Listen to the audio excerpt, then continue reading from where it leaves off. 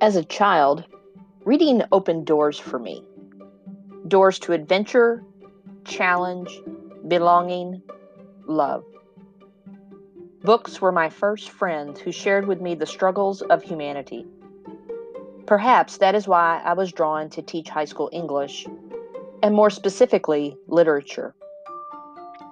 In this podcast, Life is Literature, we will discuss the books, the fiction, the poetry, and the nonfiction we read in AP English Literature and Composition.